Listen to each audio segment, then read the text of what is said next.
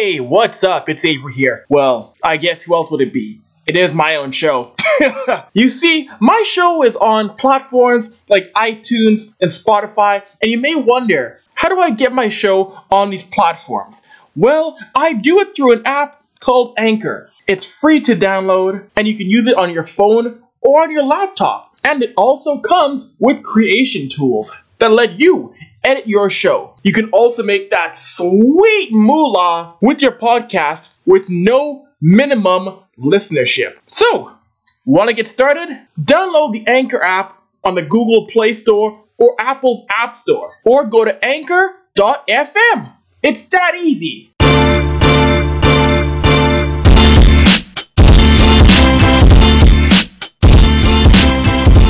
Hey everybody, what's going on? It's Avery here. Welcome back to Avery's Sports Show. And my next guest I want to welcome on is an incredibly hard worker. He is one of the best broadcast voices in all of hockey. He is also a graduate of Bowling Green State University. He's worked in college hockey. He worked for the Cincinnati Cyclones as their play-by-play voice. And he is the first team broadcaster for the NHL's Seattle Kraken. Please welcome onto the podcast, Everett Fitzhugh. Everett, how are you doing today? I'm doing well, Avery. Thanks for having me on, man. Of course. You know, I gotta ask you, how does that sound, Everett, to be a NHL broadcaster of a brand new franchise over in Seattle?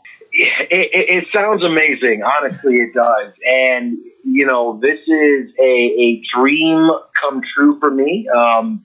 I've known that I've wanted to be a play-by-play or a broadcaster in some capacity in the NHL, getting to the NHL. I've known this since I was 18 years old. And when I did my first broadcast for Bowling Green State University. So to be able to achieve this lifelong goal of being a broadcaster in the NHL is something that is huge. And I think being able to do it for an expansion team, a brand new team coming in on the ground floor and being able to add your name and to help build a piece of history is another thing you don't see too often. A lot of people don't get these opportunities to be able to come in on the ground floor and help add their stamp to a brand new franchise. So, I mean, overall, it's just a phenomenal, amazing opportunity and one that I'm very, very excited for. No, of course. With any job, be it in broadcast, especially with jobs that are highly coveted as being in the NHL, what was your reaction when you got maybe it was an email, maybe it was a call back that you got the job and you're going to be a part of the Kraken? What was your reaction? Did you jump around? Did you faint? What was your reaction? Yeah, no, I mean, I got a phone call from Katie Townsend, who was their VP of Marketing Communications, and she, after a long interview process, I met with her and numerous other people in the organization. I took a trip out to Seattle as well. To meet everyone and to see their vision for myself with my own eyes. And when I got the phone call from her, my fiance was home that day. She had the day off from work. So we're both sitting on the couch and we got the news. I put her on speakerphone and, she starts tearing up and I start just giggling and laughing and I'm kicking and screaming. It was just one of excitement and elation and happiness to be able to say that after so many years and after a long road and paying those dues and whatnot, being able to earn this opportunity is something that, again, to get your dream job at 31 years old. I mean, I'm getting goosebumps right now just thinking about it. But it's something that I could never have imagined it was going to go down like this, how it happened. And, to be able, like I said, to do this with the Kraken, a team that is brand new and has so many great ideas and is already building a phenomenal culture and a phenomenal front office up there. I mean, it's truly very, very special. And, of course, how tough was it when you got that job to not leak the news, to not tell until it was announced? Because so I found out about it probably maybe 10 or so days, a week and a half after the 4th of July. It was mid-July when I found out about it. So obviously the first call was mom. I told my mom. I told my family. We told her family, obviously. But other than that, there were a couple of close friends, but it did take a lot to not shout it from the rooftop. But I think the more frustrating part is when they did the brand reveal, and because I found out about the job before they announced the name. So when I got the job, it was still NHL Seattle. It wasn't the Kraken yet. So when they went through that whole unveiling process, which, by the way, kudos to their digital, creative, marketing, social, and PR team, because wow, that unleash and the brand launch was fantastic for what they did. But when I found that out, that's when it became really, really hard, because now you have a team name. Yes. Now you have an identity. And to say that I'm the broadcaster for the Kraken, that was really, really cool. So I liked a few things, as a hockey fan. I think I retweeted one or two things, but I couldn't do too much because I didn't want to tip people off. Wait a minute, why is he retweeting all this Kraken stuff? Is there something we don't know? So it was hard. It was hard to keep it under wraps, but I had to keep it under my hat for about a month, I'd say. Maybe 3 weeks is about how long I had to keep it under my lid. Of course, the fact that you are a history maker, being a fellow Black person in hockey media, what does it mean, Everett, to see more Black people, more people of color getting involved in the hockey media side of things, be it in reporting, writing, analysis, or broadcasting in general? I think it's great. I think it's awesome. I remember when I was growing up, I didn't have a whole lot of influences, Black influences in hockey to look up to. There was David Amber, there was John Saunders. That was pretty much it as far as media-wise when I was, 8, 9, 10 years old growing up. Right. But now, obviously David Amber is still around up in Canada. You've got the likes of Kevin Weeks, Kevin Weeks is the face. People don't realize, but he is the face of the NHL. A Black man is the face of the NHL. Being on NHL Network, yes, anchoring their, leading their All-Star coverage and their Stanley Cup coverage and all the major events that he does for the network. And he's an inspiration for myself and I know for a lot of other, journalists coming up. You've got Anson Carter, what he's been doing on NBC Sportsnet. Mike Tirico has called a few games for NBC down here in the States. So there are a lot more reporters now. You've got, 3 Black beat writers in the NHL in Ryan Clark, Tarek El-Bashir, and Eric Stevens for the Avalanche, the Capitals, and the Ducks, respectively. So you're starting to see a lot more Black faces in non-playing roles. And I think it's great. I think from a media standpoint, you're giving a voice to a historically underrepresented population in the game of hockey. And I think you're also helping to normalize, and you're also helping to show that next group of hockey fan, that next generation of hockey broadcaster or writer or journalist, whatever the case may be, that there is a place for you in this game. Hockey is for you.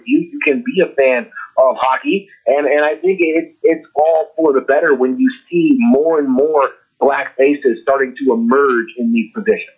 Of course, I couldn't agree more. Amen. Also, and you can relate to these players even more. Like, I'm sure you related to Cyclones assistant coach Jason Payne. Being a Black voice, you can help tell the stories of Black players, past and present. Guys like the Subban brothers, the George Larocques of the world, Anthony Duclair, and also show that, hey, we're all in this together. Be it Black players, Black media, Black coaches, etc., Everett. Yeah, that's huge. And even here in Cincinnati, Jason Payne has been our assistant coach for the last 2 years. We've had a number of Black players in my time in Cincinnati. Jonathan Diaby earlier in my career, Devontae Stevens, Nate Mitten is on our team this year. Daniel Muzito Bagenda, who is back over in Sweden, but he played here for a year. Jamie Phillips, goaltender.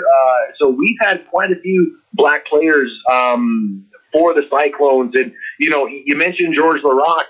He, along with Mike Greer and Anson Carter, they're the reason why I got into hockey. I remember watching a Red Wings game when I was growing up at they were playing the Oilers, and they had Mike Greer and George LaRocque on the same team. And for me, that was a huge moment because that was the first time that I'd ever seen black players playing the game of hockey.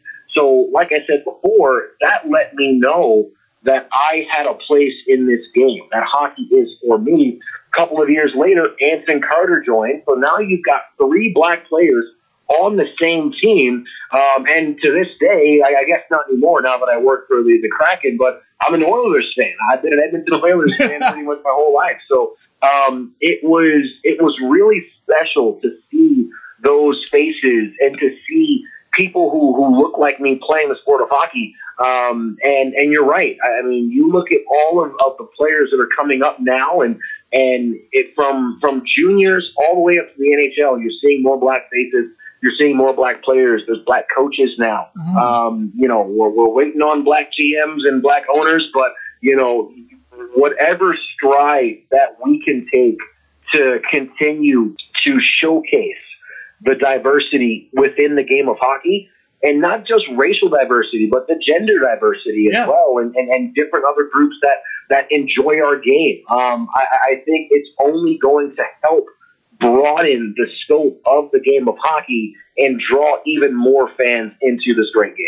No, I couldn't agree more. I know your story being an Oilers fan. I love talking to Americans who are Oilers fans, so I got to ask you, being a guy from Detroit, what was it like watching the Oilers in 06 knock the Wings out in the first round, being a Detroit guy? Honestly, it was a little bittersweet. I'm not going to lie to you, but I was happy that the Oilers made it. I remember that run because that happened when I was a senior in high school, and one of my teachers, diehard Red Wings fan, and he knew that I was an Oilers fan, so we had a little bet going.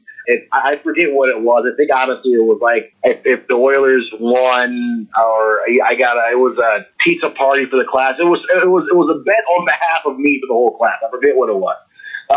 So obviously the Oilers won, and he didn't talk to me for like a couple of days after because he was just so bitter. He couldn't believe that his mighty Red Wings lost to the Oilers, but no, it was satisfying to see. I remember watching that series very vividly, and I hate the fact that that it ended the way it did against Carolina. Obviously, the goaltending situation that year with the injury, but it was really, really fun to watch that series, and we being from Detroit, we got CBC, so I got to watch the Hockey Night in Canada version of the final.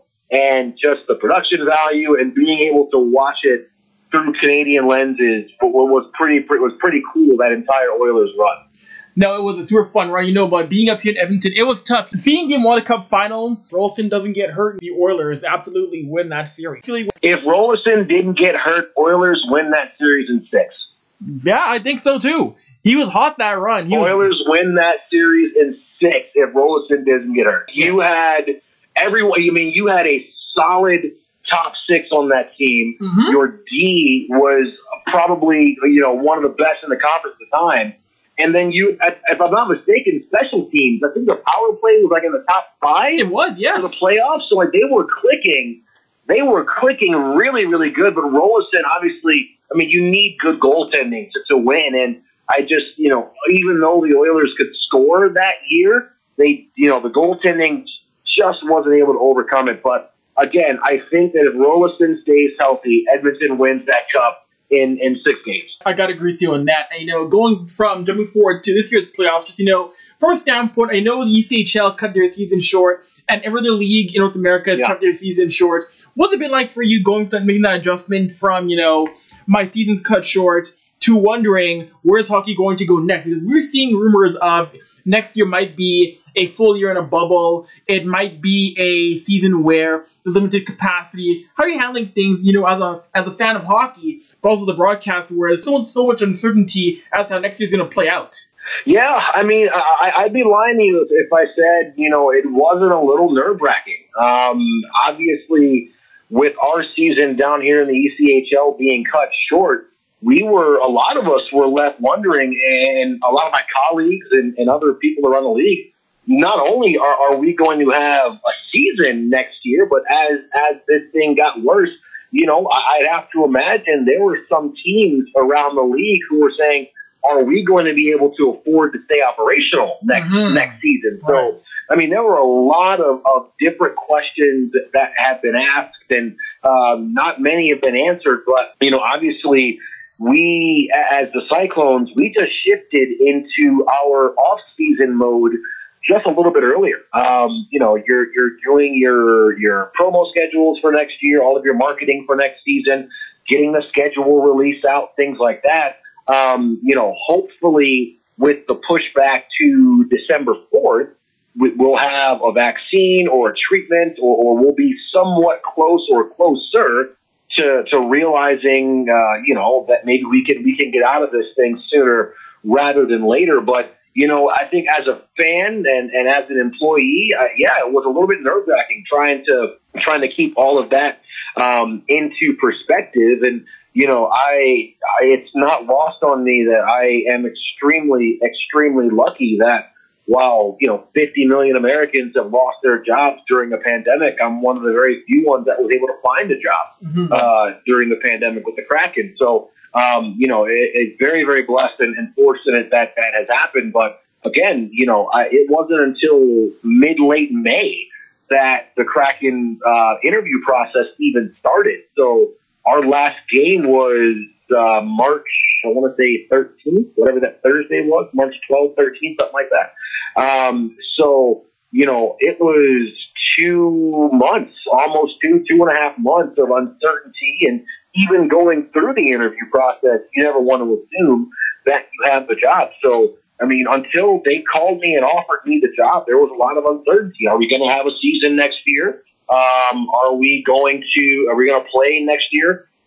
Things like that. So, it was very, very nerve-wracking, and I know it still is nerve-wracking for a lot of folks around the sports world, especially, down here in the ECHL and even in the AHL, the minor leagues that don't have the TV revenue and don't have the multi-billion-dollar owners who can afford to keep things afloat. So, trying times for sure, but being able to watch playoff hockey again and get some sense of normalcy back, I think has been a pretty good saving grace. I couldn't agree with you more. And I will ask you, what are your thoughts on the series so far? Who do you have right now, Everett, coming out of the Eastern Conference and the Western Conference in the NHL? Who are your favorites right now to be battling for Lord Stanley's Cup? I tell you what, if this were an NCAA bracket, I would have just paid out my money right now. I had in the West, I don't know why, but once we got out of the round robin, I was on the Calgary, Colorado bandwagon.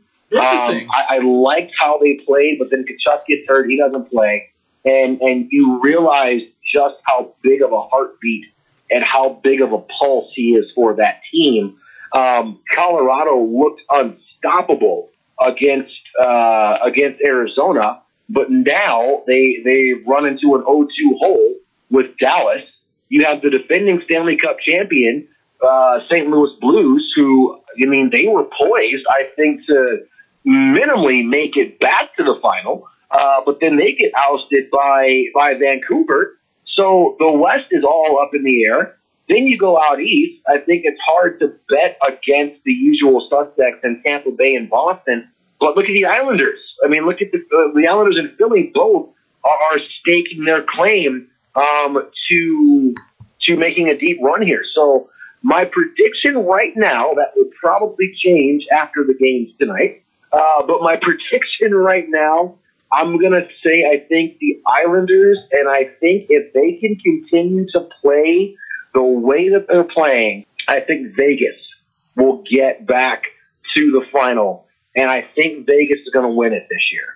I have Vegas winning it too, because I think right now, looking at the Golden Knights, this is a big physical team. I say on my show all the time, they can score by committee. Be it, say, someone like William Karlsson, be it back Pacioretty, be it even guys like a Nate Schmidt, even like a Ryan Mark Stone. That is a team that knows how to score by committee. And if you can have all four lines rolling in the postseason, you're going to have a great shot at winning championship. Yeah, and that's it too. And that's exactly what is going on right now with that Dallas-Colorado series.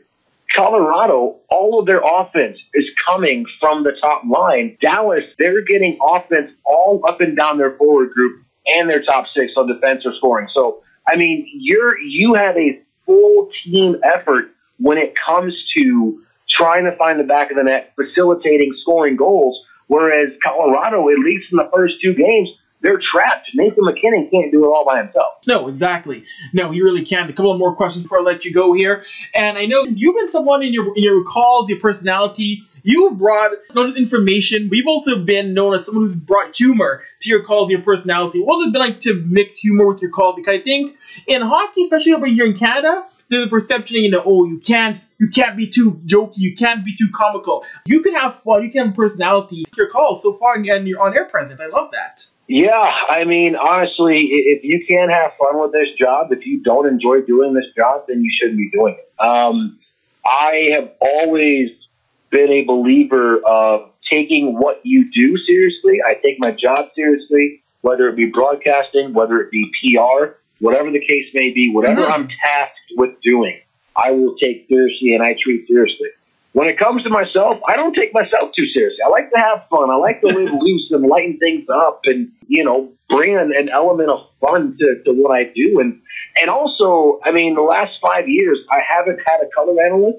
So as a play-by-play guy, I've just been talking to myself. It's been a one-man show for 3 hours a night, 4 days a week. So, being able to stay sane while talking to yourself, I mean, it's kind of fast, but no, honestly, I just enjoy what I do so much. And, I want people for that little bit of time to experience the joy that I feel broadcasting and calling games and being a part of this industry. So, I've made some bad calls and I'll call myself out. Ooh, that wasn't a pretty good one. I'm terrible at math. You know what I mean? So I'll make a joke about that. So I think that's the one thing that I like to be known for. Is in addition to me being a good broadcaster, technically sound broadcaster, he's also a person that likes to have fun, that you can tell he enjoys what he does, but he still takes it seriously. And I think it's about finding that balance